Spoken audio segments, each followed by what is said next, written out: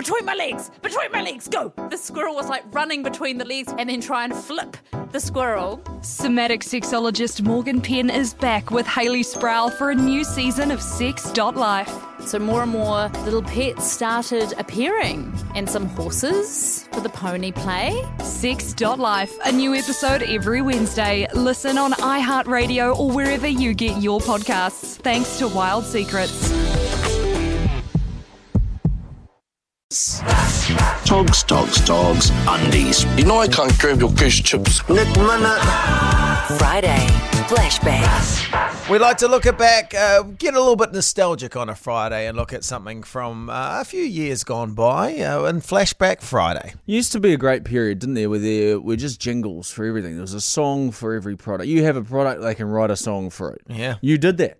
I did. You did it for windscreen glass. Nova Show Crack was the jingle I wrote. I wrote a few back in the day for those, but that's the only one that still exists. What other jingles did you write? Oh, so that was probably that would be the only one that's the most memorable one. But that was like when Jay-Z had 99 Problems, Ben Boyce had Show Us Your Crack. But now my kids will hear a jingle on the end. They're like, did you write that one? But no, I didn't. What about that one? No, I didn't write St. Pierre's. I didn't write that one. I didn't write. Would have been good if you did write St. Pierre's. I do like that one. You're gonna love our sushi, St. Pierre's. But this is a great jingle from a few years ago, you remember. Spray and Wipe. Yeah. Got a call from Sue's our daughter.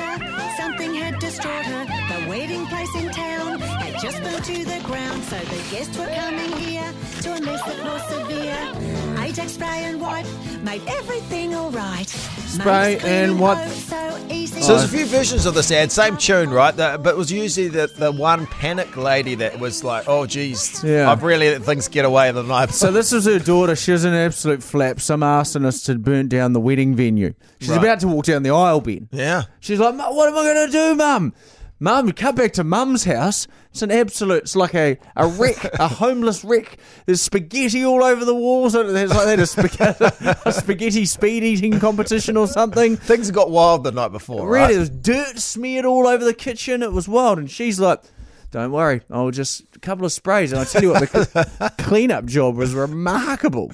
There was another one as well that they were bringing around a buyer for the house, and that was the same again the night before. Another wild party. Oh, Mr. Fryer was bringing around a buyer, wasn't he? He was. That's right. She's like, oh my goodness, but they got the house perfect within a couple of sprays, wiped a few things down, and sold the house. What I like too about that one that I was watching is because their fire department were obviously called to the wedding venue to put out the fire.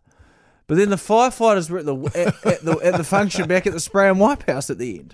Surely they got Job's done for no other fires in the neighbourhood. Yeah. We've got time to relax. Logistically, I'm like, surely there's a bit of cleanup you need to do back at the wedding venue. But they're kissing the Spray and Wipe lady on the cheeks and all sorts.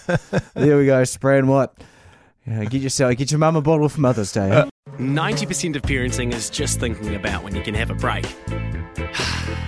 And when you do take a break, enjoy the Parenting Hangover podcast. They go together like a tutu and jandals. We've said from the get-go, we ain't parenting experts, but it's cool to hear, what is your neighbour doing? What do they say? A problem shared is a problem halved. Oh, that's good. Not that my children are problems, but I feel better talking about it. The Parenting Hangover with Clinton Jordan. New episodes every Thursday on iHeartRadio or wherever you get your podcasts.